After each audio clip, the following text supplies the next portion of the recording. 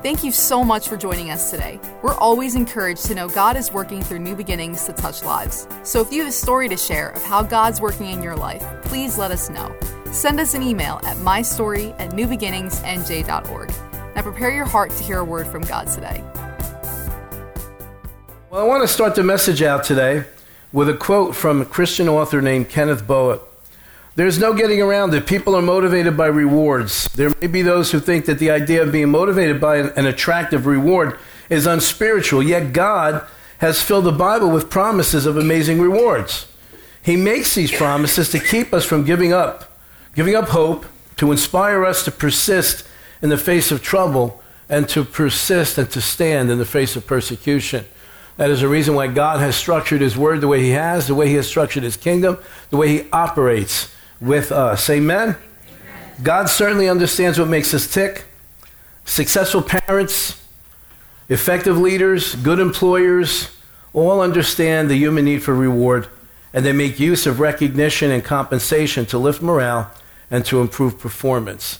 And if you have been raised in a type of background, the church background, where you were taught contrary to this, I am asking you to please open up your heart this morning and allow the Word of God to speak to you, because there is plenty of evidence we're going to see. And my goal this morning is this. I pray that from now on, after we hear this teaching today, that when you open up your Bible, and I pray that you do often, that when you do, you're going to read the Scriptures very differently than you have been reading them before.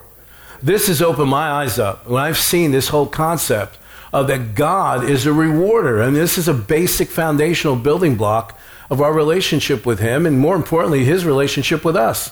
Amen? He structured it this way. It is not a selfish thing for us to desire to position ourselves in such a place where we can tap into these rewards. It wasn't our idea. It's His idea. He structured it this way. And if you're not too sure about it yet, just stick with me, and hopefully in this next 20-some minutes or so, you're going to see it for what the Word says. Amen? Amen. So, in the Bible, the greatest chapter that demonstrates this is chapter 11 of the book of Hebrews. We like to call that the Hall of Faith. Hebrews chapter 11 verse 1 starts out saying this: Now faith is the substance of things hoped for, the evidence of things not seen. For by faith, the elders obtained a good testimony. That sounds like a real fancy religious way of talking. What it's saying is this: the old timers back then in the Old Testament, what was the Old Testament? The Old Testament is that time frame before Jesus went to the cross and sacrificed His life there, died, was buried, resurrected, so that you and I could come back into relationship with God the Father. So the people that lived previous to that time, we refer to as the Old Testament. Okay? And during that time, there were many individuals that stood fast, that trusted God, even in the face of great adversaries and great adversity, and yet they came through, and they came through successful. Not all of them saw the promises in this lifetime. Many of them, even though they did not see the promises come to pass in this lifetime, they still stood. They still held fast. They still trusted God. And so that entire chapter, and I pray that someday you'll take the time, maybe this afternoon when you go home, take some time, read Hebrews chapter 11, because it is a real faith builder. Amen? So what it's saying here is the way those people lived has stood out as an example to us. Amen? And we're to learn from those examples. Now, I want to read to you from verse 11 of that chapter. It talks about Sarah. You remember the story of Abraham and Sarah. They were very, very old. And all of a sudden, after years and years and years of never being able to conceive, suddenly, as God spoke the promise to them, within that next year, we find out that Sarah brings forth Isaac. And the whole promise of God has been completed. Amen? But look what it says in verse 11. It was by faith that even Sarah was able to have a child. Though she was barren and was too old, she believed that God would keep His promise. And as a result of believing that God would keep His promise, the reward was, look at verse 12. And so a whole nation came from this one man who was as good as dead. A nation with so many people that, like the stars in the sky and the sand on the seashore, there is no way to count them. We know that the modern day nation of Israel, the descendants of Abraham, came about because Abraham trusted God. God made a promise that he would have his own child, and through that child eventually would come the Messiah, and eventually would come this great nation. And it came to pass because this one man and his wife trusted God. Amen? So we see that this trust factor is extremely important. And I don't want you to ever diminish the importance of what it is like to trust God. Don't ever count it lightly or as unimportant or insignificant. Think about it this way. And here's one of these basic building blocks of the faith that I pray that you establish very strongly within your heart and hold on to it. All God the Father has ever wanted was that his children would trust him. That's all he's ever wanted. You see this theme all throughout the Word of God. All he's ever wanted was for us to trust him, for his creation to put their faith in him. Now, if you think about it, in the case of Adam and Eve, they trusted God when they were originally created. We don't know how long this whole incident in the Garden of Eden, when it took place, from the time that they were created. We know from Adam's time. We know that Eve was created after Adam, but we don't know how many hundreds of years might have gone by when they established this track record of trusting God. And all of a sudden, one day, this voice comes. The liar, the deceiver, the manipulator. And he'll always come to try to put a seed of doubt in your heart and in my heart. And in this case, unfortunately, Eve fell for it. She fell for it, pretty much convinced her husband to fall for it. And so when they ate of that fruit, and whatever it was, when they partook of that which they were not supposed to, and they came into a different level of knowledge with God, that was the biggest incident of betrayal that has ever taken place in the history of mankind. They literally, I want you to see it this way because you need to see it for the significance and for how bad this was, how life-changing this was for all of mankind. They literally took the trust that they had in God and took it from him and placed it in the devil. That's a big deal. So ever since that time, God has been trying to get us to the place where we will take that trust back and place it in him. To the point that he was willing to go so far as to send his own son to this earth, amen, the one and only he would ever have, and allow him to go to the cross, to be nailed to that wood, to be brutalized, to be tortured, to suffer tremendous pain, tremendous suffering, not only here in the natural realm, but then once he died, he went into hell and suffered there also.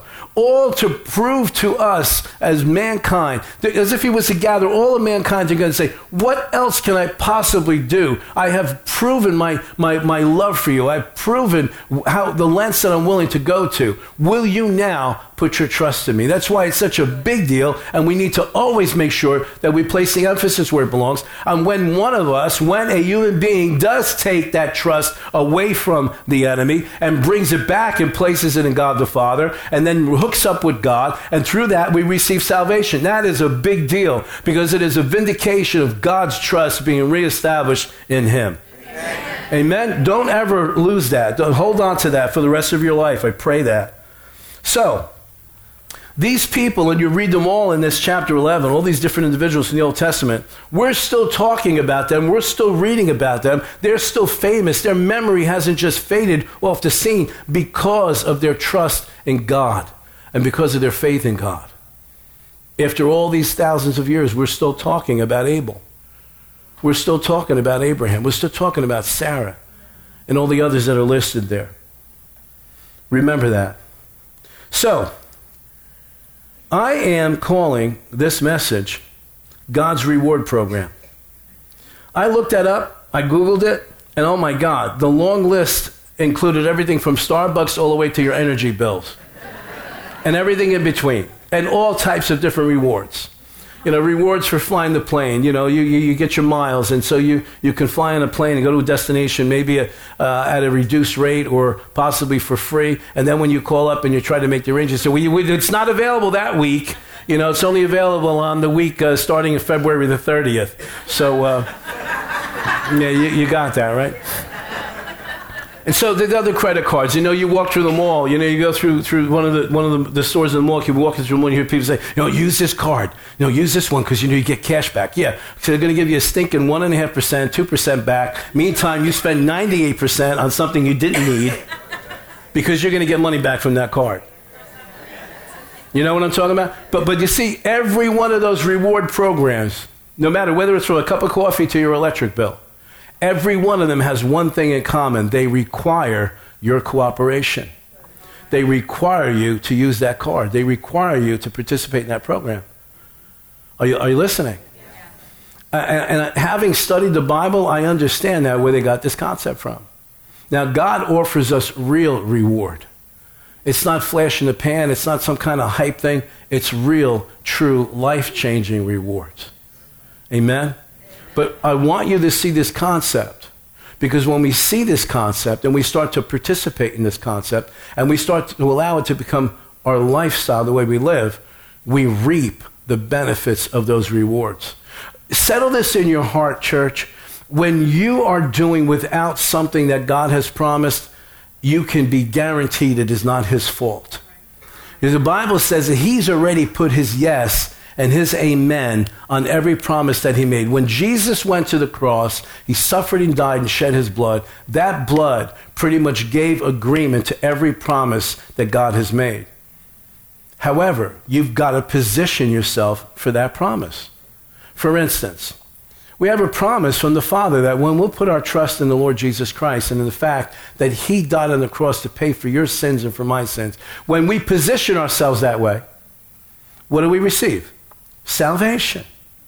Now, for a person who goes through their entire life resisting the gospel, resisting the Lord Jesus, resisting, come to church, sit through the time when everybody else is praying to receive Christ, and just sit there going, no, I'm not going to say it, I'm not going to say that prayer, I don't believe this, I don't believe this. That person is going to forfeit eternal life, not because God decided he didn't like them or because God wanted to take vengeance upon them, but it's because that person refused to position himself or herself to receive the rewards of that promise. You see that?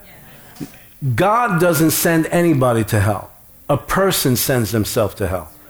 God did everything possible to give an opportunity for us to get out of that, off of that path, and get onto the path of salvation. It operates that way with every other promise in the Word of God. Are you listening to me? So, I'm proposing to you today that in every place in our lives where we have a need, every place of our life where we may be suffering lack or damage in our hearts, and I'm talking about emotionally, there is a promise that's made to us that when we position ourselves in that promise, we will reap the rewards that God has promised. Amen? I already mentioned this to you. When we trust Jesus as Savior, we receive salvation. When we trust, the reward for trusting Jesus with our health is healing. Why? Because he paid on the cross for our healing. He purchased it for us. The reward for trusting Jesus with our finances is provision. And just et cetera, et cetera. I'm sure you're getting the point. Every area of life where you are suffering lack right now is covered by a promise from God. If you'll position yourself to qualify for that promise, you will reap the reward. It's all throughout the Word of God. Amen. Look at, I want you to just share this with me. I should say it this way. I want to share it with you because I came across Psalm 31, and especially in the New Living Translation. And man, when you get a chance, please read it all when you go home, because these verses jumped off the page. Look at this. Look at verse 19. Start to train yourself now. Listen, look at me, look at me. Start to train yourself now to see this concept throughout the Word of God, because it is a principle by the way the kingdom operates. Look at this. Verse 19. How great is the goodness, so the promise here is goodness, right? How great is the goodness you, God, have stored up for those who fear you. So who was this goodness stored up for? But who was it? Who qualifies for this? For those who fear God. Now what does it mean? That we're just so, God, I'm so afraid of you, I just want to be in presence. That's not the Hebrew concept of fear as it speaks about God. What the concept is this, that we hold him in high esteem. That we place him in a position of honor in our lives, that we would not want to do anything that's going to affect that relationship that we have. Are you listening? That we would hold him, and here's a word that we don't use too much anymore, though we've made another word out of it, that we would hold him in awe. Have you ever been awestruck? Have you ever seen something? Maybe you travel to some place across the country and you see this tremendous scenery, and it literally takes your breath away.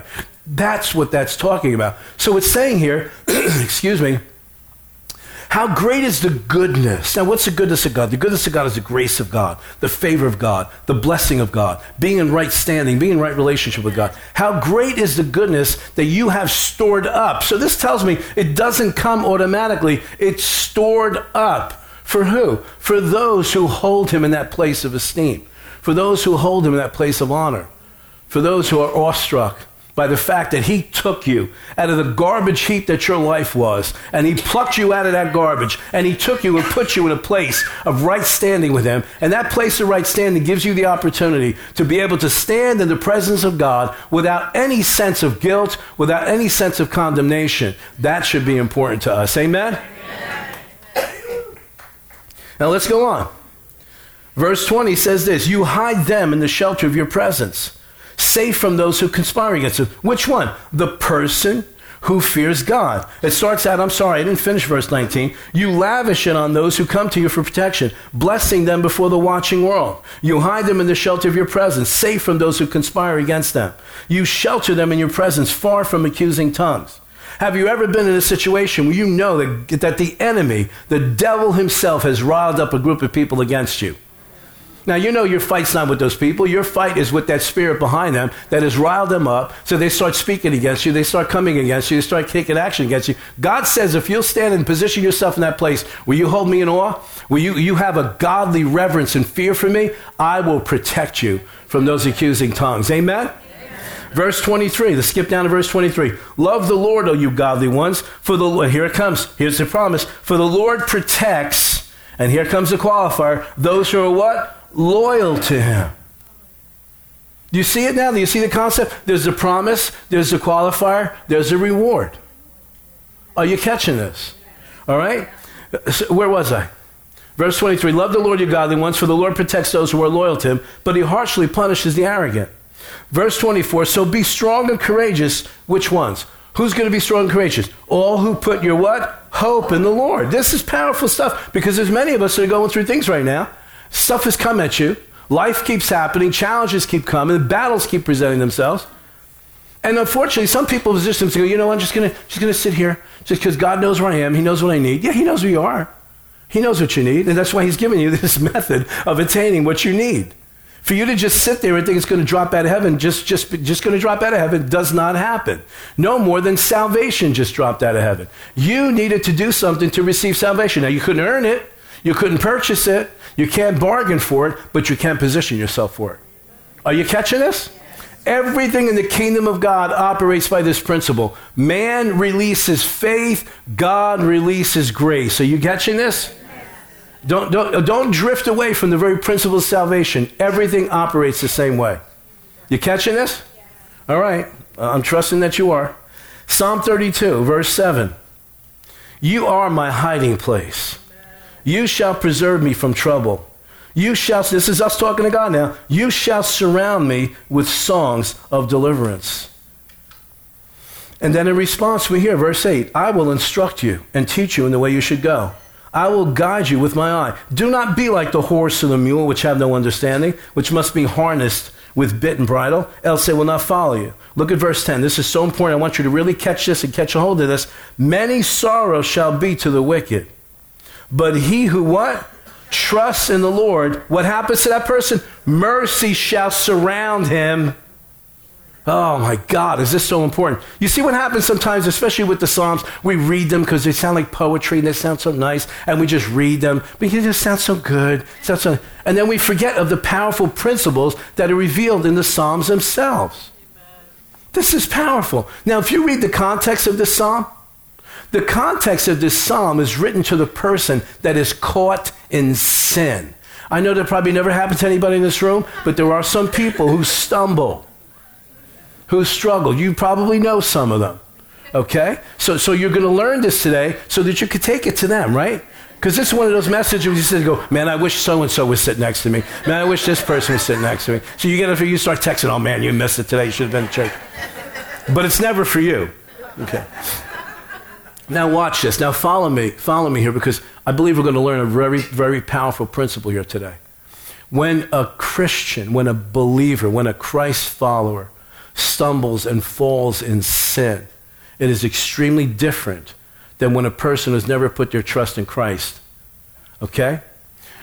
Why? Because you see, the same devil that tempted you and coaxed you and convinced you to step into something that you know deep down inside you got no business being involved in, that same devil, once you fall, once you participate, once you jump into this thing, whatever it is, is the same one that will turn around and accuse you then and say, look at you. What kind of a Christian are you? And then what happens is this, the guilt and condemnation and the remorse comes. And if you don't know how to process that, and if you don't know how to handle that, that will not only drain the life out of you, but here's what the most dangerous thing about that is. If you don't get rid of that guilt and condemnation, if you don't trust the Lord in the midst of that sin, and this sounds so contrary, but listen to me. If you do not trust the Lord in the midst of that sin and allow him to surround you with mercy, what ends up happening is that feeling of guilt, that feeling of hopelessness, that feeling that you're worthless, you did it again, you fell again, you swore you'd never do it again, and there you are, you did it again. That same pain and guilt will cause you to go right back into that same cycle again in a very short period of time. Because now you're trying to get away from the pain. Because the devil's going to say, you betrayed Jesus. You look at, he died for you, and you're still sinning. And that pain and that guilt and that thing will become a horror in your life. And in order for you to escape that feeling again, because now you're not bringing it to the Lord, you're dealing with it yourself, will cause you to go right back into another cycle of sin again. Are you catching this? But what happens? Watch this. Now, in the middle of the sin, let's put it this way. You see, when you sin before you come to Christ, it's like that's all you do. Is you're a sinner. You sin. Sinners sin, fish swim, birds fly. It's just nature. But when you have put your trust in Christ and now you've transferred out of the kingdom of darkness into the kingdom of his dear Son, the kingdom of light, the kingdom of God, all of a sudden now your spirit knows on the inside, we should not be getting involved in this. And so we override it, we get involved in sin. But what happens then? See, the way the Lord wants us to handle this, he's attaching mercy to trusting in him. But you and I both know, when you're in the middle of sin, the hardest thing to do is to trust God. In fact, you want to run from God. That's exactly what Adam and Eve did, right? They didn't run to God. They ran from God. Why? They were afraid to face him. But God, in his love, that he's committed to us before the universe was created, that love draws us. And if you'll be courageous enough, and if you will trust God enough, even in the midst of the sin, and you will trust him and say, Father, I did this. I know I did this. I know I had no business doing it. I had no business getting involved in this. I may have opened up the door for the enemy, all this other stuff. I'm sorry. You said that if I confess my sins, you are faithful and just, not only to forgive me, but to cleanse me from all the junk that I picked up while I was out there. So now, Lord, I know that I've sinned, but I also know that I'm forgiven. And because of that, even in the midst of this, I'm still not out of it, but even in the midst of this, I say what you say about my situation, not what the devil says. I am the righteousness of God in Christ Jesus. Are you listening to me? What does that mean? I have been placed. This is just what you got to say, even in the middle of sin, I got to say this. Father, I did sin, but you have chosen me. Even with the sin, you chose me. You love me. Your love is not going to disappear from me because of what I just did. Okay? So, because you, Father, apart from my works, apart from my conduct, apart from my deeds, you have chosen me, and you have taken me, and you have placed me in a position of right standing with yourself. So yeah, I sinned, I did, I'm not going to deny it. However, your word says, I am the righteousness of God in Christ Jesus. Because he who knew no sin, Jesus, became sin for me, that I could become the righteousness of God in Christ. Are you catching this? Say, I don't know, that's difficult. Yeah, it might be very difficult the first couple of times to do it, because, you may sin more than once. You catch that, right? Okay. So maybe the first few times it's going to be like, I've got to force myself with everything I have to make this declaration. Why? Because you're not going to feel forgiven. You're not going to feel righteous. But let me tell you something. Our salvation has nothing to do with our feelings. It has all to do with what we believe. Are you catching this? So when you trust the Lord, you don't think he knew you were going to sin? You don't think he knew what you were going to get involved with? You don't think he knew how you were going to fall? Of course he did. But he still chose you. So in the midst of that, you rise up and go, yeah, I messed up. But you know what? Didn't change my position with my Father in heaven. Let me tell you, you know what that does to the devil when he sees a child of God make that declaration in the middle of sin, it is like when the water got thrown at the witch in the Wizard of Oz.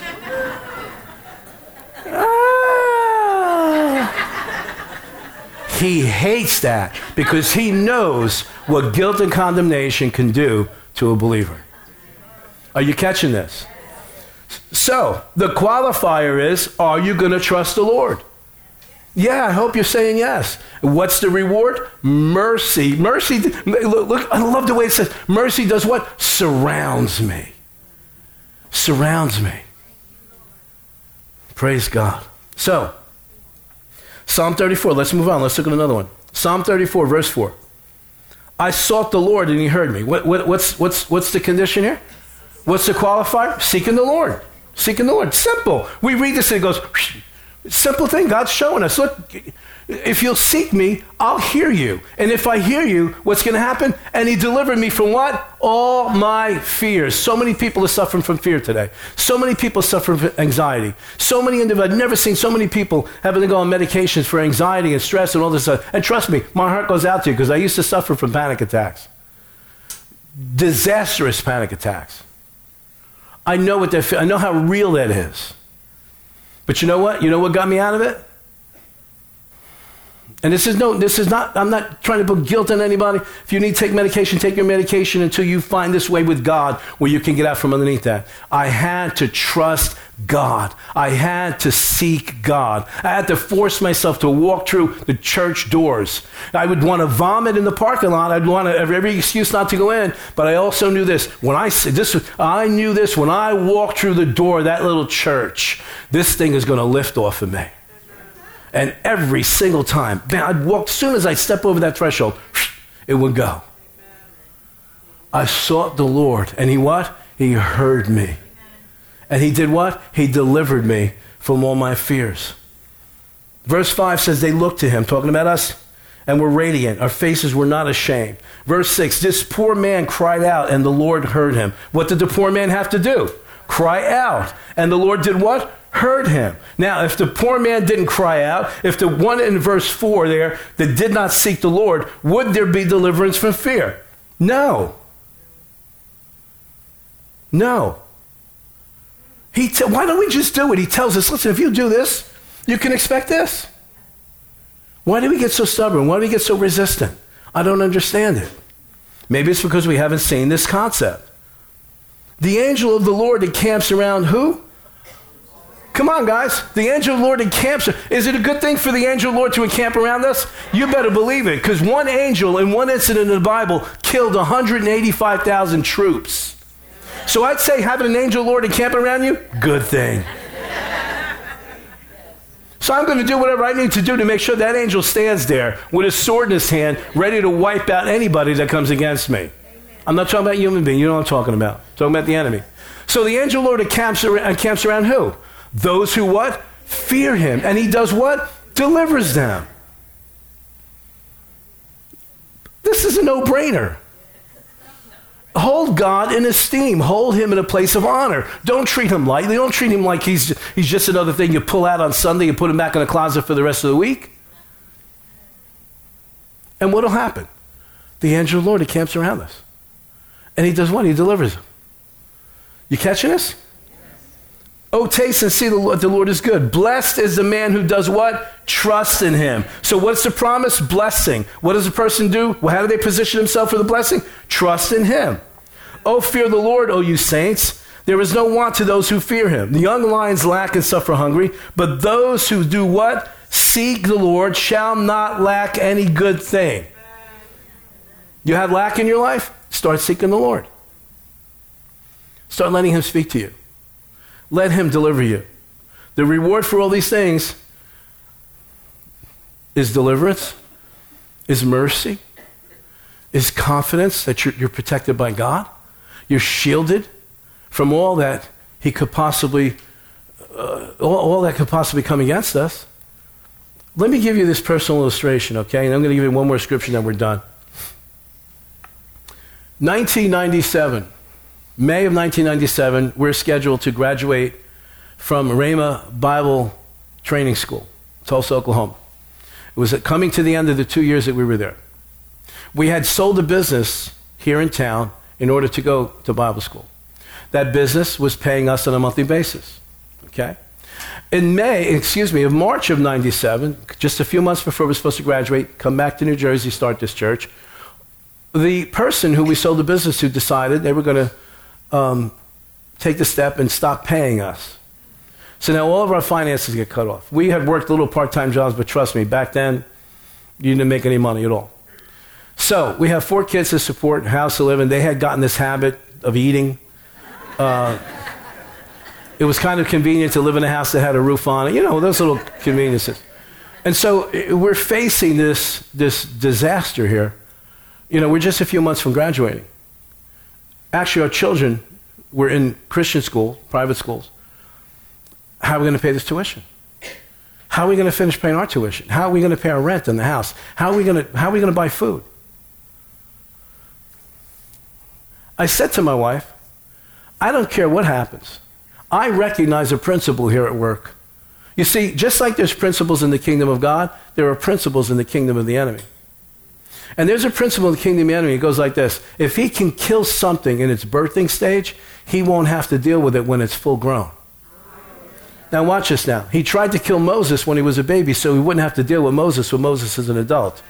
He tried to kill Jesus when Jesus was a baby so he wouldn't have to deal with Jesus full grown. I said to my wife, this is the same thing that's trying to happen. If the devil can kill this church before it starts, he won't have to deal with it when it's full grown. I said, so we're making a commitment. If we have to sell everything we own, we are going to finish Bible school, we are going to continue, and we're going to go back to New Jersey, and we're going to start this church.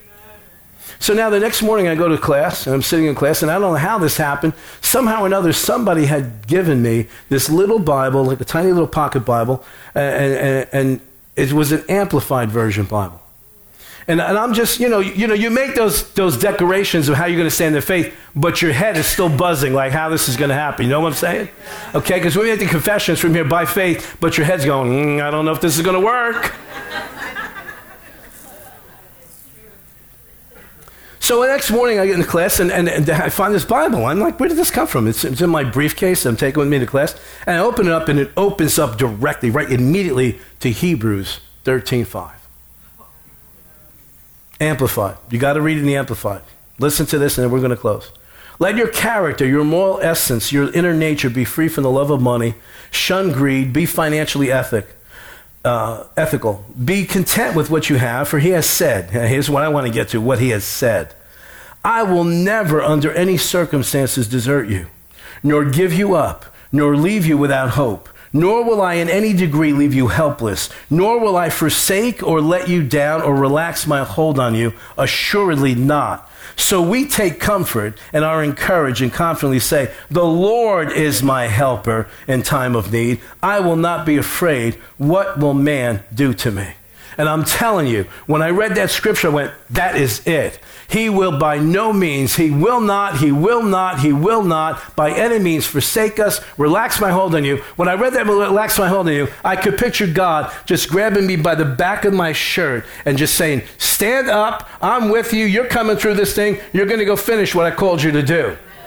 And let me tell you something, it was like a switch started going off in the realm of the spirit. All of a sudden, checks started coming in from people over here in New Jersey that didn't even know what was going on. Our manager at the store that we worked in, the supermarket, came up and said, I don't know why I'm doing this, but I feel like I need to give you a check to help you pay your tuition. I went to the school where my kids were going to school, and I talked to the administrator, and I said to him, listen, here's the circumstance. I bought our bank books, I bought everything, I bought the paperwork. I tell them, look, I don't want you to think I'm scamming you, but we don't have the money to pay the tuition. They only have 2 more months of school. Please let my kids finish school here. I don't want to pluck them out. We're going to be leaving in a couple of months, going back to New Jersey. He said this to me.